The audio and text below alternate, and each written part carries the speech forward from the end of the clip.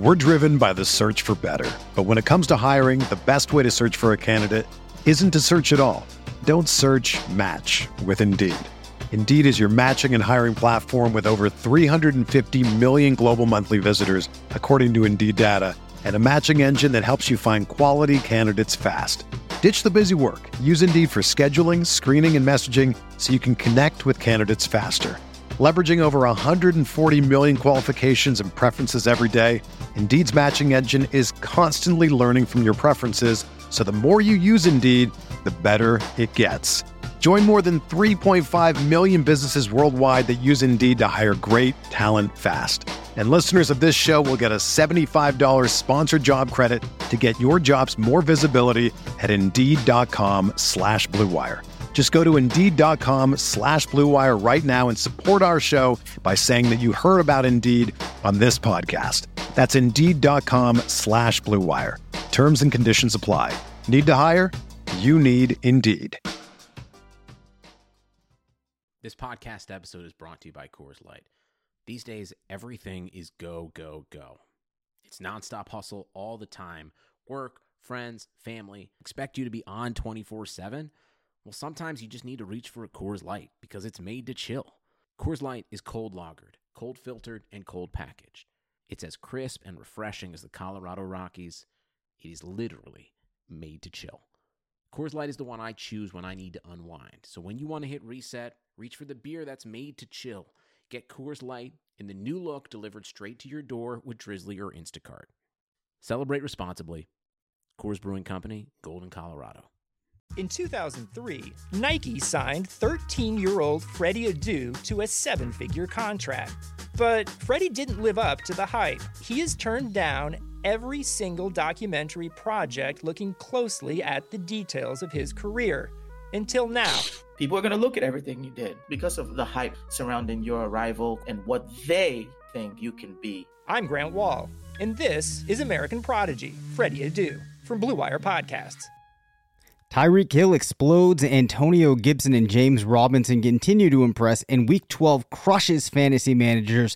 We're talking all that and more on RotoViz Radio. RotoViz?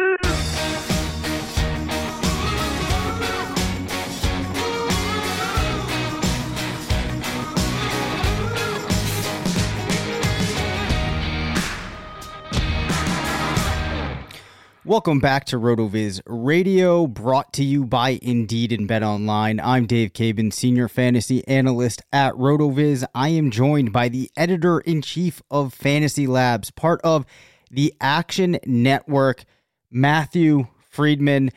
It was a wild week in NFL news, but before I forget, Matt, you know that I have been talking about building a podcast studio in my basement for a very long time. A couple of floods have ruined it. I would like to officially announce that I am finally in the newly created studio, so something good did happen this weekend.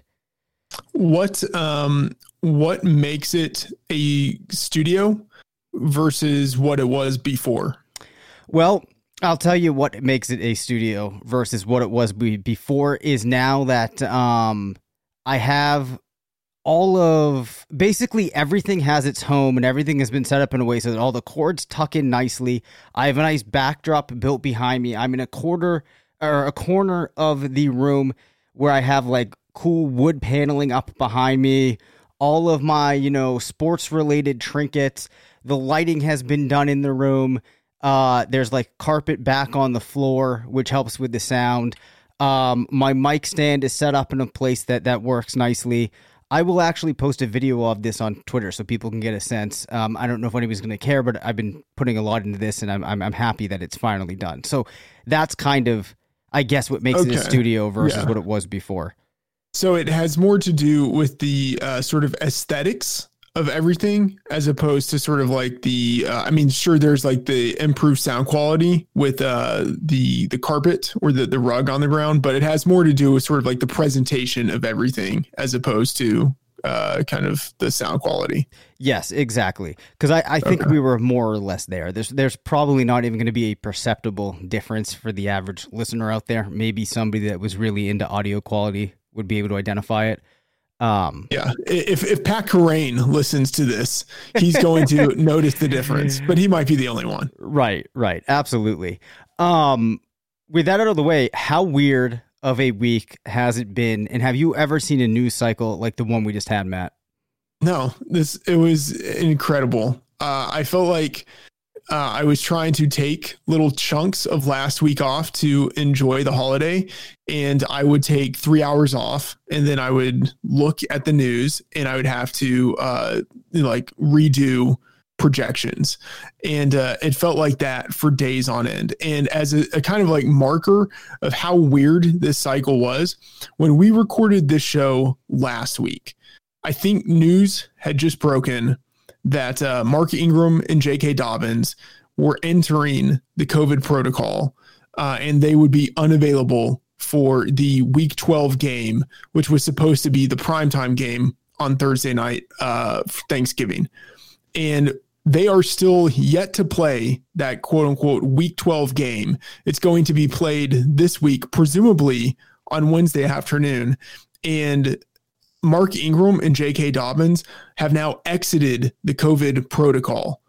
Like the COVID protocol cycle for them took longer than like the game time of like when they're supposed to play. So it's been incredible that this is where we are. And that doesn't even touch on like all of the other random things that happened. Like, I mean, most importantly, the fact that the NFL made the Broncos play a game without a functional NFL quarterback.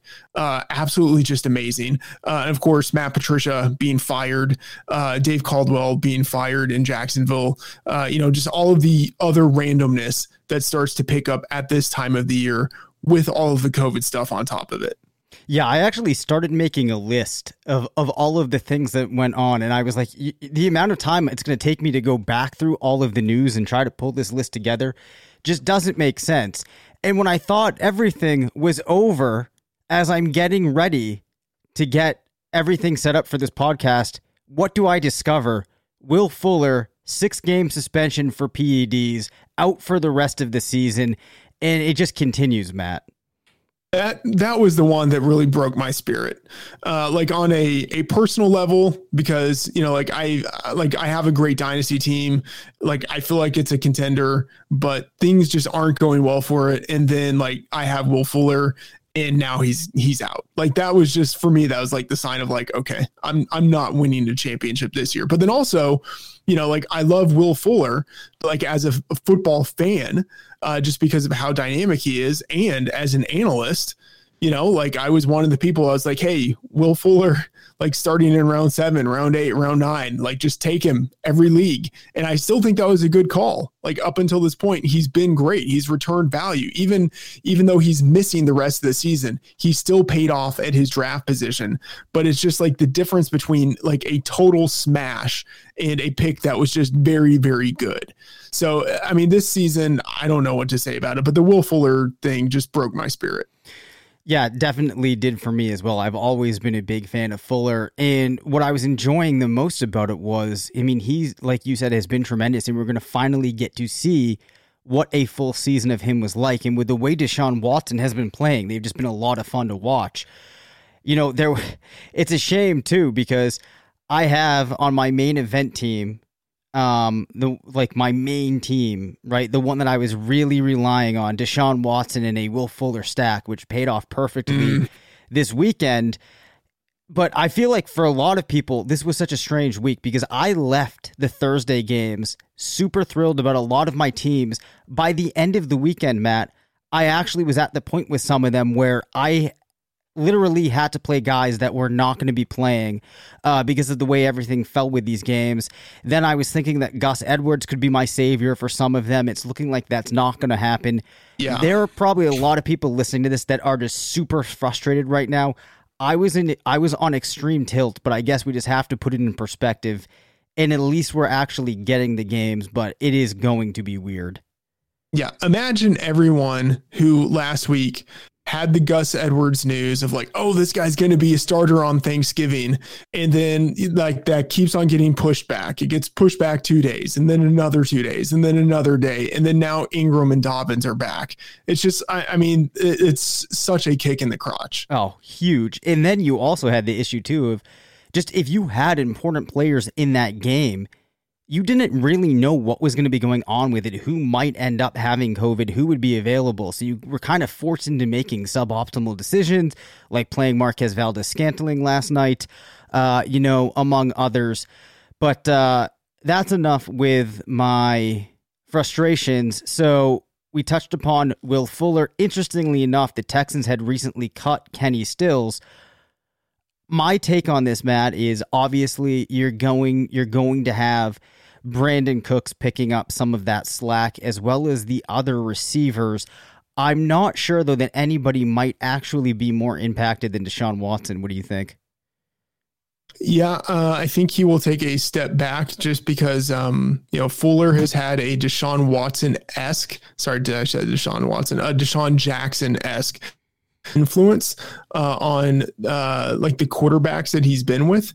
And we should probably expect to see Watson playing with less efficiency. I do think we will see Cook get a little more target volume, but like I'm wondering how much more target volume he can actually bear, right? Because he's already the number one receiver in that offense. I think it's really going to be the tight ends and then potentially Kiki Cutie, who has like resurrected. A guy who 2 years ago as a rookie seemed like potentially the next big thing in that offense, did nothing last year.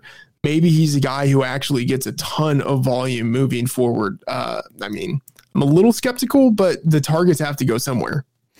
Yeah, they definitely do. So we'll see what happens there. The other kind of variable that's hanging out there is what happens with David Johnson rest of the season, how that might impact Duke Johnson. We finally saw Duke put together another good game on Thanksgiving, had that long touchdown reception, I believe about 17 points on most scoring systems. So we'll have to see what happens now. If you're interested in Deshaun Watson's adjusted yards per attempt, and we do a minimum of around 25 targets on the season, Will Fuller at 11.58, followed by Darren Fells at 11.33, then Jordan Thomas, I'm going back to 2009 here. I didn't filter out, but what you're seeing there is basically that he's had his most productive pairing with Will Fuller, which probably isn't surprising over the course of his career. Yeah.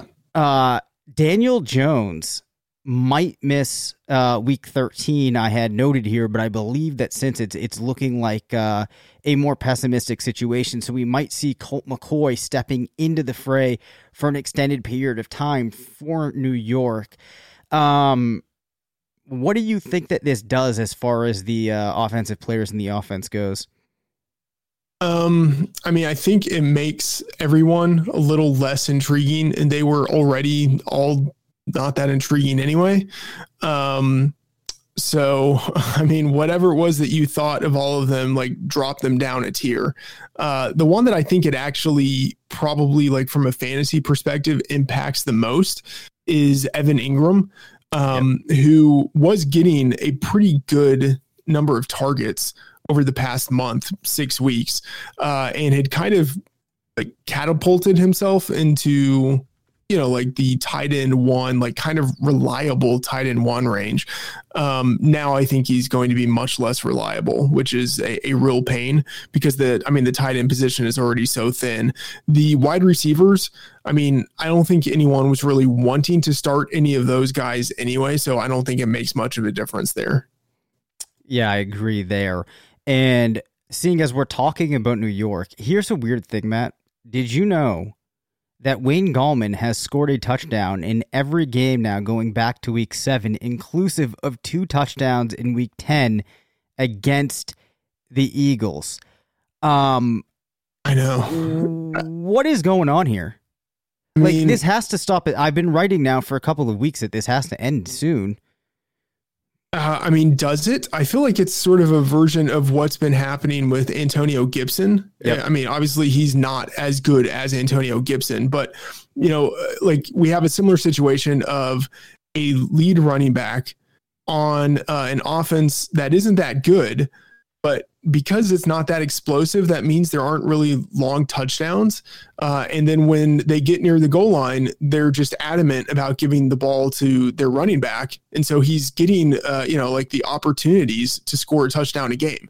I don't actually know why it would have to stop unless they play a team that is just really good. And then there are just fewer goal line opportunities to begin with. But I think Gallman, with the usage that he's getting, especially this past game, I mean, granted they were leading for a chunk of the game, so he had maybe more carries than usual. He had 24, but his number of rush attempts, like, it's easily bumped up from week 7. He had 10 and then 12, 14, 18, 24. The number of carries he's gotten has increased each week. Now, it's not to say that he's going to get like 30 carries next week, but it sort of signifies the extent to which he is becoming increasingly the focal point of their offensive attack, as weird as that is to say, because I don't think he's all that good, but he's getting, over the past 5 weeks, 15.6 carries per game and 3 targets per game. That's good enough to make him someone that you pretty much have to start every week, especially given his goal line role. So are you telling me that when Saquon Barkley comes back into the picture next season, we could have a running back controversy in the Giants' backfield? No, you know that I'm absolutely not saying that, but I am saying that I wish I had. This is how sad my life is in the 2020 season is. I wish I had Wayne Gallman on literally 100% of my fantasy teams right now. Well, honestly, I think that there's a lot of teams out there that should be, because he's actually given them a pretty decent floor since he really took over for them. And also, if you go back to week 7, 2 RB2 finishes, and the rest of his games have been RB1 finishes. So 30% of his games this year have been RB1 finishes. That is nothing to scoff at. So just, another weird thing going on this season. Josh Jacobs might be out next week with an ankle sprain. It doesn't look like it's anything too serious. Would you be interested in either of the running backs that you could replace him with in Las Vegas? Yeah, I think Devontae Booker, he's been the guy who's really come on over the past 6 weeks as the number 2 back. The weird thing is they really haven't used him all that much as a receiver, and that was, at least in Denver, the skill set that provided the most value. But he's been getting consistently a handful of carries each game, and in some games, game 10, week 10, he had 16 carries. The week before that, he's consistently being used, and given that he's the guy who's already established as the number 2 back, and he's the bigger bodied guy, I think he's the lead back there. Got it. Philip Lindsay had a knee injury that really limited him in that super weird game against the Saints over the weekend. We actually saw Royce Freeman get a fair amount of work. Freeman is a player going back now a couple of years that I really liked coming out of school and was never really able to put things together, got outplayed by Lindsay. Naturally, they also have Melvin Gordon in the backfield. A, do you think that we see this trend of using Freeman continue? And B, if so, is he worth people considering on the waiver wire? No. I don't think so. I don't think, yeah. I say let's move on. Not much to say there. Yeah. DJ Moore suffered a non-contact injury. The team's on bye in week 13. Unclear if he'll be out in week 14. I'm not sure that there's really too much else to report there other than, it's just more of an encouraging sign for Curtis Samuel and Robbie Anderson in that game. The other note being we finally saw Robbie Anderson score a touchdown, his first since week 1. Yeah. With DJ Moore, yeah, as you say, he's on bye week 13, so we just kind of have to wait and see. But it seems as if he will probably be okay coming back. But yeah, Robbie Anderson, I mean, still, I think the number one receiver within that offense, but it is very close between Anderson and DJ Moore. For sure. Were there any other major pieces of injury or other news that I'm just leaving out that you think we need to talk about? I mean, honestly, I can't even remember. Like Thanksgiving feels like it was a month ago. It really does. Yeah. All right. All right. Antonio Gibson, Matt, is 4th in total touchdowns at the running back position, 5th in PPR per game, 7 in fantasy points over expectation. The Washington football team ranks 9th in PFF run blocking. Gibson's at 4.6 yards per carry, so perhaps that might be boosting him up a little bit, but still, I think it's important to note that through a running back's first 12 weeks of the season since 2000, he ranks 11th in PPR points, which is really just a testament to how strong he has been. And it really looks like he's continuing to improve. Perhaps Washington somewhat trends forward. I know we've talked about him a number of times, but you still just have to be so encouraged. Yeah, I mean, he has pretty significant splits in that, discounting week 1 when he really wasn't established yet as the lead back. If you look at the games that they've won, week 7 and then weeks 11 and 12, he's really gone off in those weeks, like had his 3 best performances in those weeks. And then in all of the other games in which Washington has lost, he has still been okay, but he hasn't been nearly as productive. So like, I don't want to say that he's a game script dependent back, because I think he does have a 3-down skill set and he's still developing. And I think next year we will see a guy who is very independent of whatever is happening within the game, where he can produce no matter the game state. But right now he is at this point still very much dependent on what is happening around him. And so I think it's a situation, you look ahead at the schedule, he has a game against Pittsburgh, a game against San Francisco, a game against Seattle. You know, Washington will be underdogs in all of those games. They will likely lose all of those games. All of those teams have good run defenses.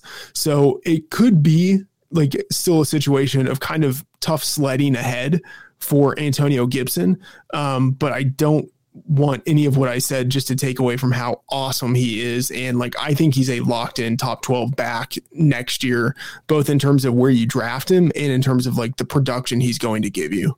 Got it. You know, the interesting thing too about Washington has been that JD McKissic has been largely usable. I've actually been starting him on a number of teams now for a couple of weeks. Didn't have a great game on Thanksgiving, but he's also contributed. Now, I don't have the stats updated to include Thanksgiving, but if you looked at Gibson and McKissic through the games prior to week 12, JD, 49% of his opportunity was coming when the team was trailing, 8% when it was ahead. Gibson, 41% of his opportunity was coming when the team was trailing. When I say trailing, I'm going 8 points down or more, and ahead being 8 points up or more. So McKissic, 49 trailing, 8% ahead. Gibson, 41% trailing, 13% ahead. So obviously it does skew a little bit toward McKissic, and it's a little bit tough for a team that has been going into the Thanksgiving game. They had been trailing on 43% of plays. So, you know, but still, if you're looking at the percentages, it does give you kind of an interesting comparison. So there definitely is something to the game script, but I just want to make sure we don't, or listeners don't overweight that in their mind. Moving along, James Robinson, to continue with these rookie running backs. I know we keep going back to rookies this year, but a lot of them have been so impressive. He ranks 3rd in rushing yards, 6th in receiving yards, 7th in total touchdowns among running backs, 6th in PPR, 10 in fantasy points over expectation through week 12. In that same thing that we were looking at with Gibson, where you're looking at rookie running backs through 12 weeks since 2000, he ranks 7th when you start looking at the names in that list, just like incredible company to be in, with the exception of perhaps Trent Richardson. But it speaks to what he's been able to do. And I don't know, do we count Doug Martin as one of those guys that washed out a little too quickly? Yeah, I mean, he had injuries and he was on a crappy team, but the fact that he like revived his career, like he had that one really good rookie season, did nothing for a couple of years, and then in his fourth season, he like came back and had another great season. Like the fact that he had 2 really good years kind of makes it a little bit better. But yeah, the fact that he had one really good season as a rookie and then only one good season after that is kind of a knock against him. Yeah. But nonetheless, though, James Robinson, it really is crazy what he's doing. And I know he's getting a lot of work, but even if you went into the season knowing that a running back was going to be getting a lot of work in the Jaguars offense, I don't know if you would have been convinced that that was going to be enough for him to do things like we've seen Robinson do. So just supremely impressive.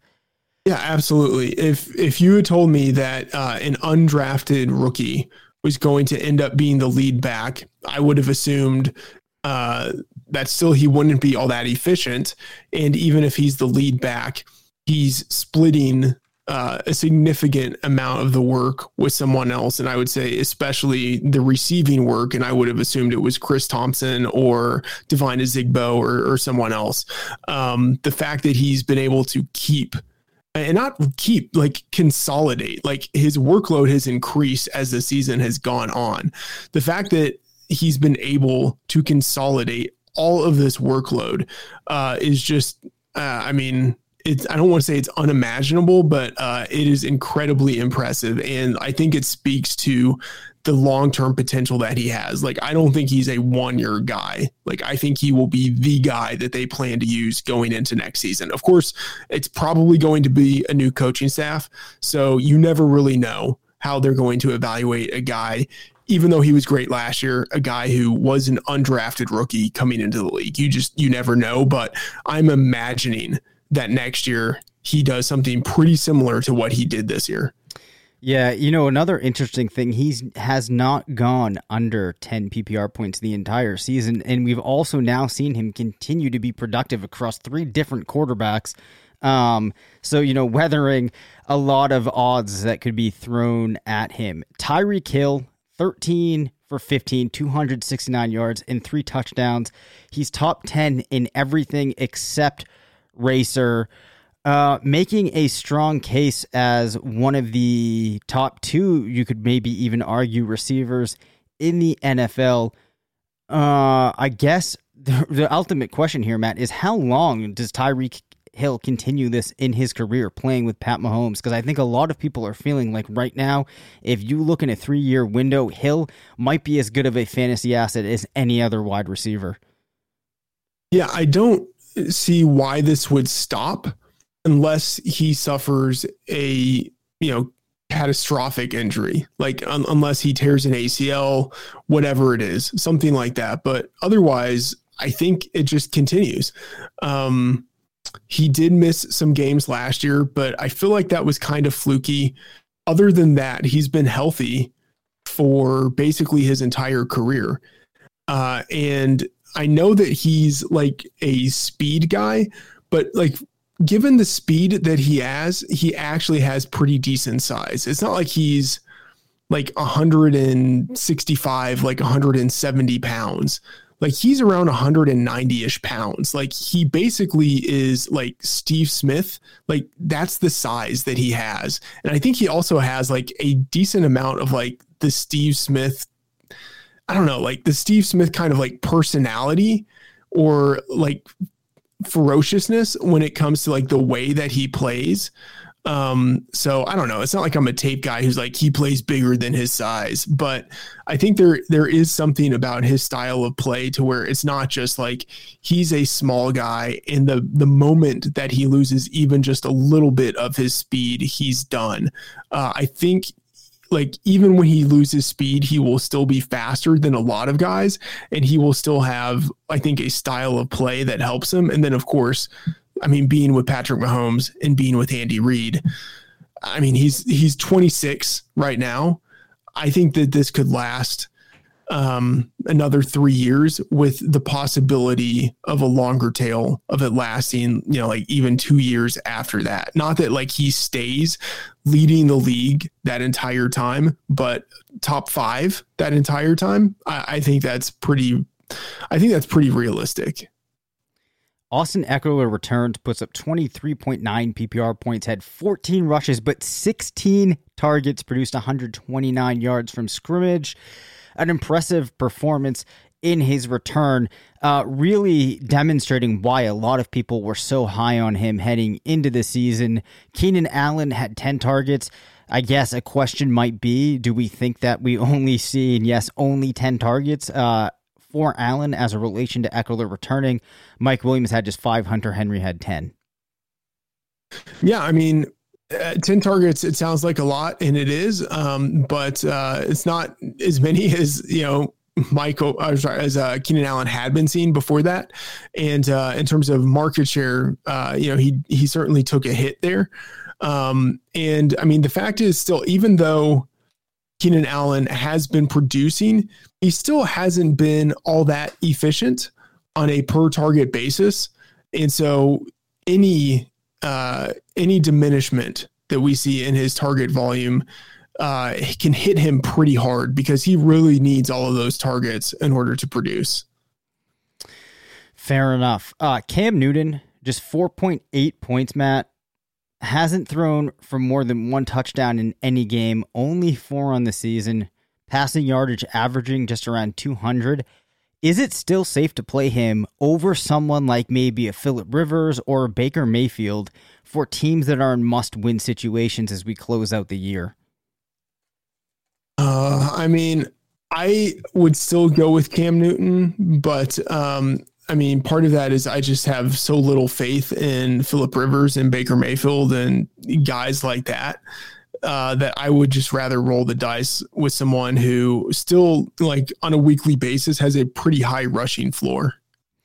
Yeah, I think this is a really tough one. It's probably situational depending on your team and what you think that you need in your matchup. But also, if you remove this game and you look at the, not that you can just take away games, but I guess the overarching point is Cam had been doing okay up until this particular game. Maybe not as strong as it looked like he was going to be after weeks 1 and 2. But if you're going to let this rattle you entirely off of him, I would still be interested in looking at his way if I need that upside. Knowing that it's possible he could fall flat on his face, but I don't think that 4.8 points is going to be a norm for him, even if he's not really producing that much as a passer. Go ahead. Yeah, I mean, in the Scott Fish Bowl, I think he had negative points this week, negative 5.5 points. Now, obviously, that's, kind of unique scoring settings there in the Scott Fish Bowl, but it does speak to the lack of a floor that he might have. Like, he could totally explode. Even like sometimes like the rushing floor might not be sturdy enough to compensate for the inadequacies he has as a passer, but I would still rather have him than Phillip Rivers. All right, fair enough. All right, so we are going to take a quick break to hear from one of our sponsors. 2020 has already reshaped how we work, and it's almost over. Businesses across the globe are challenged to be their most efficient, which means every hire is critical. Indeed is here to help. Indeed is the #1 job site in the world with more total visits than any other job site, according to ComScore. Indeed helps you find quality candidates quickly so you can focus on hiring the person you need to keep your business going. Unlike other sites, Indeed gives you full control and payment flexibility over your hiring. You only pay for what you need, you can pause your account at any time, and there are no long-term contracts. And now, Indeed's new way of matching you with candidates instantly delivers a short list of quality candidates whose resumes on Indeed match your job criteria, and you can contact them the moment you sponsor a job, making Indeed the only job site that can move as fast as you do. 73% of online job seekers in the U.S. visit Indeed each month, according to ComScore total visits, so it's clear Indeed can help get you the quality hire you need. That's why more than 3 million businesses worldwide use Indeed for hiring. Right now, Indeed is offering our listeners a free $75 credit to boost your job post, which means more quality candidates will see it fast. Try Indeed out with a free $75 credit at Indeed.com/Blue Wire. This is their best offer available anywhere. Go right now to Indeed.com/Blue Wire. Offer valid through December 31. Terms and conditions apply. So Taysom Hill rushed for 2 touchdowns. It appears that he is just really destroying Jared Cook's value. Alvin Kamara, just 2 targets. Michael Thomas led the team with just 6 targets. Of course, the Broncos didn't have an actual NFL quarterback on their roster for this game. How much do you think that fantasy managers should be reading into the offensive results of that game as they move forward with the Saints players that they might have on their rosters? I don't know. Like it's a mix. So I think Taysom Hill has said, I don't know if any coach has said, but Taysom Hill has said that once the Saints realized the situation that the Broncos had going on, that the Saints themselves actually changed their game plan a little bit so that they wouldn't show so much. So they like intentionally went with a stripped down offense, basically turning Taysom Hill into a version of Tim Tebow. I mean, I think the truth is Taysom Hill actually still is a version of Tim Tebow, like whether they plan on him throwing or they plan on him running. I don't really think that he's all that good of an NFL passer, despite what he did in week 11, where he looked decent, but I feel like a lot of that was just kind of circumstantial. And, you know, maybe he's better than I give him credit for. And, you know, with the help of Sean Payton, who can scheme things open for him, he can look like a competent, you know, like real life quarterback.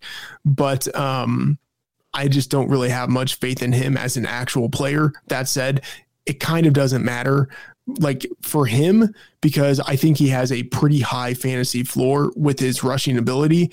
But when it comes to everyone else in that offense, he pretty much destroys the value that they have. Like you cannot count on them, especially at this point, which is sad to say. Alvin Kamara, whose pass catching prowess has been totally shelved with Taysom Hill at quarterback. Yeah, I wasn't entirely sure if I should completely panic on these guys last week. I made the mistake of saying that I would still be okay with people starting Jared Cook. I think that should change even if this game wasn't indicative of an actual game from the Saints. But yeah, I mean, I am starting to panic on these guys. Even Michael Thomas, to some extent, I'm worried about. I think I think it's possible if you have a 0 running back team, you might not be starting Michael Thomas. In fact, I'm going to go so far as to say I don't even think it's possible. Ooh. I think I'm going to have somewhere that's going to be the case. Yeah, I mean, that it's possible. It is so tough though, because in the 2 games with Taysom Hill, I still think he has a market share of like 45, 49, whatever. I mean, whatever it is a outrageously high number.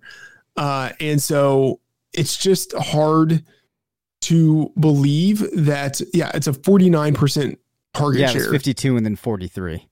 Yeah, 49% target share over the past 2 weeks, 18 targets over the past 2 weeks. Like, are you really going to turn down 9 targets a game?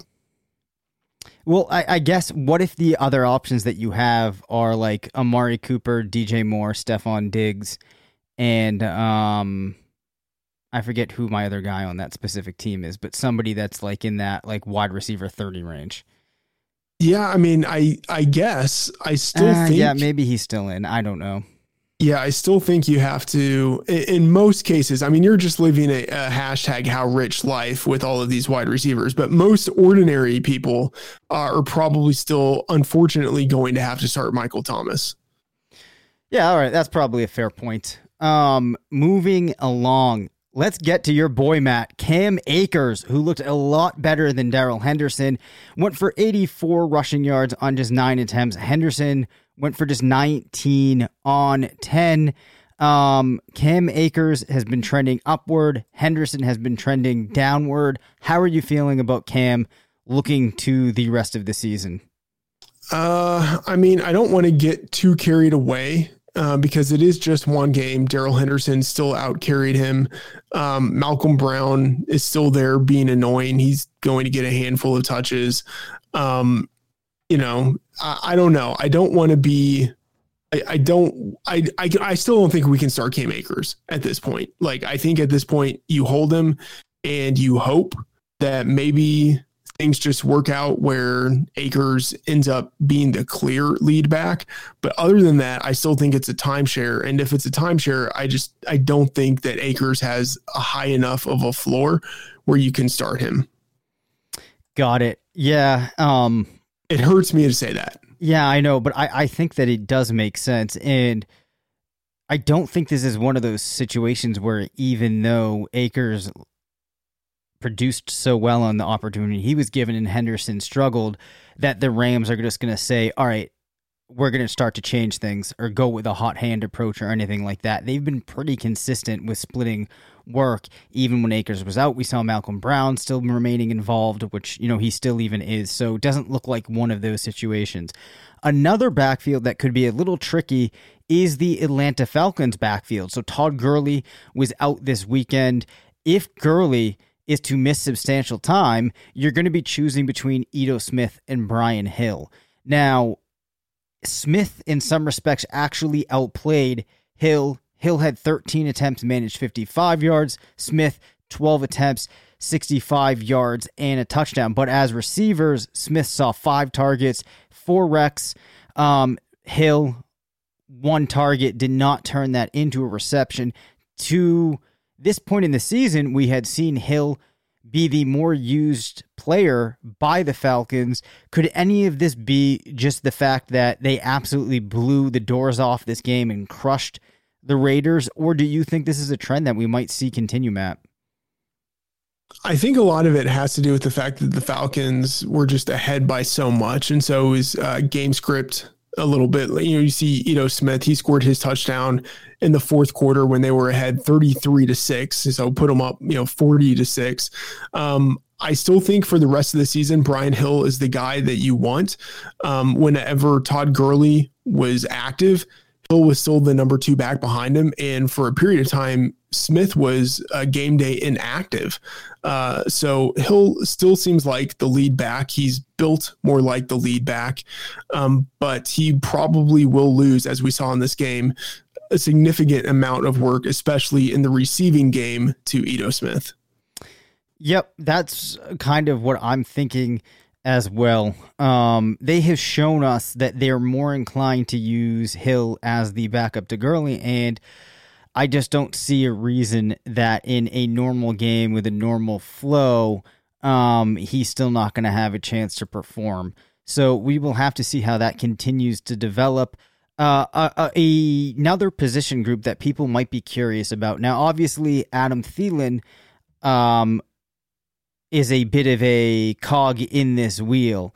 But let's say that you are looking for wide receivers to add. Do you think that there's any other Minnesota wide receivers other than Thielen or Jefferson that could be worth adding? We've seen Kirk Cousins have a good stretch of games now. We've seen, even with Jefferson being awesome, other players start to get involved. What do you think? No, I'm not really interested in Olabisi Johnson or Chad Beebe. The guy I would actually be most interested in, and this is disgusting, is Kyle Rudolph. But with Thielen out and Irv Smith Jr. out, it just means that there are more opportunities available, just more targets in general, but then also more red zone and essentially goal line targets available. Like Thielen has really feasted this year by being targeted in the end zone so heavily. And with Thielen out, that means that, Rudolph is kind of the next man up, just in terms of like his red zone ability. So he is, I think, now much more intriguing than he was previously. All right, I'm glad that I asked that then, because the Rudolph angle was one that I actually was not anticipating you taking. Let's just talk quickly, though, about the Cincinnati Bengals. Stayed in the game with the Giants over the weekend without Joe Burrow, but it was a rough day for pretty much everyone offensively except T. Higgins, who went 5 of 5 for 40 yards and a touchdown. That's sad. Yeah, that's it is sad. sad. That's the best day. Yeah, I think that this is rightfully so discouraging for pretty much all of the players in the offense. Yeah. I think it's pretty much hands off. And the fact that, okay, so think about how bad let me make sure I get this right. I'm actually looking at the right games here, but think about how bad the Vikings are. And then they are opening as I was thinking of the Jags. Who is it? Oh, the Dolphins. Yes. Sorry. The Dolphins. The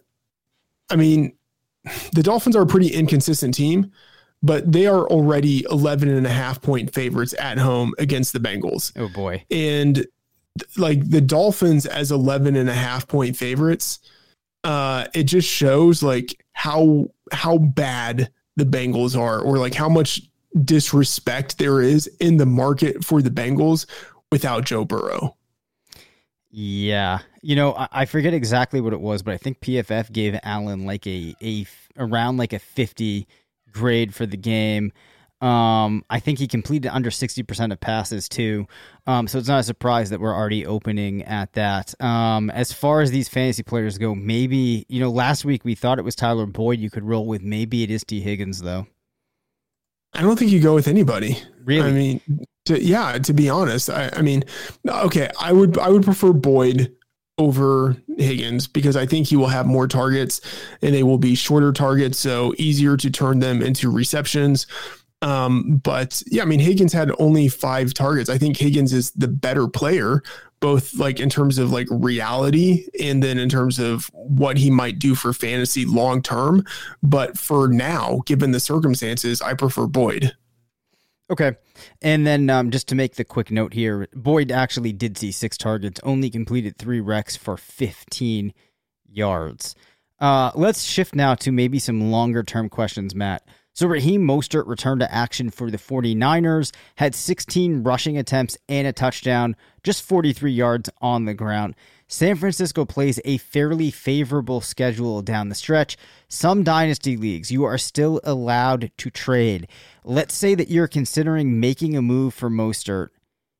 Do you expect that Mostert has any value beyond this season? It's probably worth noting that he will be in San Francisco next year, becomes an unrestricted free agent in 2022. No. I think the intention would be, even organizationally, for him to have value, for him to be the lead back. But I think there will always be a number 2 there. Whether that is Tevin Coleman, I would kind of be skeptical that it's Tevin Coleman. Maybe it's Jerick McKinnon.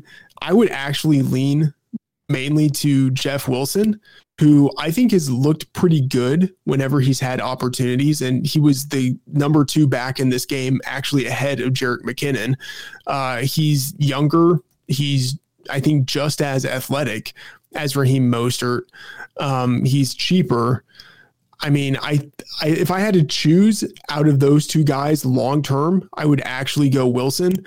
But for the short term, I would go with Mostert. But the fact that there is someone like Wilson, and if it's not Wilson, it's someone else. Shanahan has no problems at all finding these random running backs to plug into a system. If it's not Wilson, it's someone else. And the presence of that other player, I think long-term will keep Mostert from reaching his potential. Yeah, I think Mostert is one of those players who was a great run while it lasted, and I think we're nearing the end of that run, and he's not one of those guys, if you look at the total profile, where we are in his career, and then just this season in specific, that it looks like this is something that will continue. Talking about wide receivers, and let's frame this in conjunction with the expected costs. From a dynasty perspective, who's the better buy low option right now? And this is not to say that all of these players are grouped into the same tier, but, if you're looking at it from a cost benefit, what you'd have to give up to get this player, what they might look like if things do turn around for them, tell me who you'd prefer, Matt. Michael Thomas, Odell Beckham, or Marquise Brown? Marquise Brown, because I think whoever has him is really starting to lose patience, especially right now, because all of this COVID stuff is hitting the Ravens. And then Marquise Brown has seemingly been replaced by Dez Bryant as the number one receiver on the team. Like, it's just a situation where the person who has had him for 2 years and has sort of been teased by his upside, but there really hasn't been anything developing in the way of consistency. And so I think it would be easier to get him than it would be to get Thomas. And I don't want Odell Beckham Jr. As like a starting point. Like, I don't want him.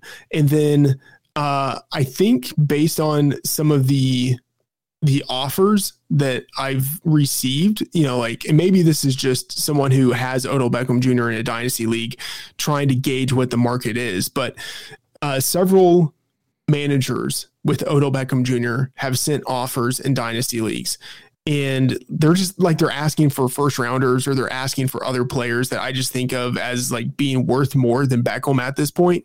And like, if that is at all representative of what the real market is for Beckham, I want no part of it at all. Right. Well, an interesting way to think about Beckham's value is if you look at the wide receiver class that just entered, you can very easily get to 6 receivers that you would rather have more than Beckham. So even considering him as a player that has a first round value, it is preposterous to me. Yeah. I mean, no way. No way. So I originally kind of wanted to say out of these guys, I think personally, I still have the most interest in trying to capitalize on Michael Thomas, because I do think it's possible, let's say he's not with the Saints next season, that you have a guy that returns to being a top 5 type of guy that is very dominant. And I think, to me, it's worth outlaying that, because Marquise Brown, I'm not sure how much I believe in him. Granted, you do make a really good point about the value attached to him right now. This might likely be the lowest stretch in his career that you'll get for the next 2-3 years, maybe, unless things really bottom out and he's a worse player than I think he is, because I don't personally think that he's one of the best wide receivers in the league or one of the best fantasy options that you could have, but I do think he's better than where he has currently been playing, based upon a lot of factors in Baltimore. Yeah, I think whoever has Michael Thomas is not going to trade him cheaply, even though he hasn't done well this year. Like, that person knows, like, firsthand knows the benefit of having Michael Thomas on a fantasy team. And I mean, Thomas is still under contract for next season. There's a potential out in his contract for 2022, but like, really, he's still under contract in New Orleans for like the next like 4 years. And so assuming that Sean Payton stays as head coach and assuming they figure out the quarterback situation, which I think they probably will because of just Sean Payton and the wizardry that he has, I would personally value Thomas really highly if I had him on my team, and then also if I were trying to acquire him. And like, given how highly I value him, like, that basically means I don't want to trade for him, because I don't want to pay at face value. Like, I always want to be trying to get something of a discount. Okay. I understand what you're saying there, but let me kind of frame this differently. Do you think that the value that you need to give up to acquire Michael Thomas is a value that's just at face value, or is it so much higher than the value that Thomas could have that for him to make up for that difference is what is holding you off? Or is it just that you're always looking for a discount?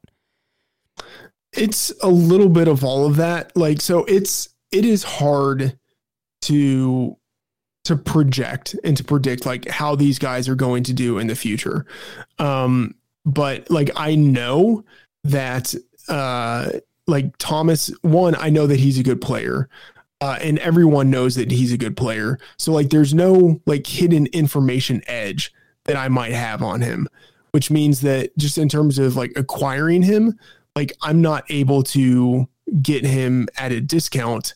And I always want to try to get players at a discount, even if it's not like me getting them at a discount to their market. It's that like their market isn't properly factoring in the real inherent value that they have. You know, like that's sort of the sweet spot of like you're actually like you're paying market price. Everyone is talking about magnesium. It's all you hear about. But why? What do we know about magnesium? Well, magnesium is the number one mineral that 75% of Americans are deficient in. If you are a woman over 35, magnesium will help you rediscover balance, energy, and vitality. Magnesium supports more than 300 enzymatic reactions in your body, including those involved in hormonal balance. From functional medicine doctors to mental well-being and female hormone experts, we all know that magnesium is the one mineral to improve all aspects of well-being and health. But which one? Magnesium Breakthrough from Bioptimizers, the trusted choice recommended by leading experts with 7 best-absorbed forms of magnesium to ensure your body receives the support it needs for overall well-being. Go to bioptimizers.com/balance today and use code BALANCE10 for 10% off. Support your journey to wellness at bioptimizers.com/balance. Magnesium Breakthrough from Bioptimizers, your foundation to optimal health and vitality.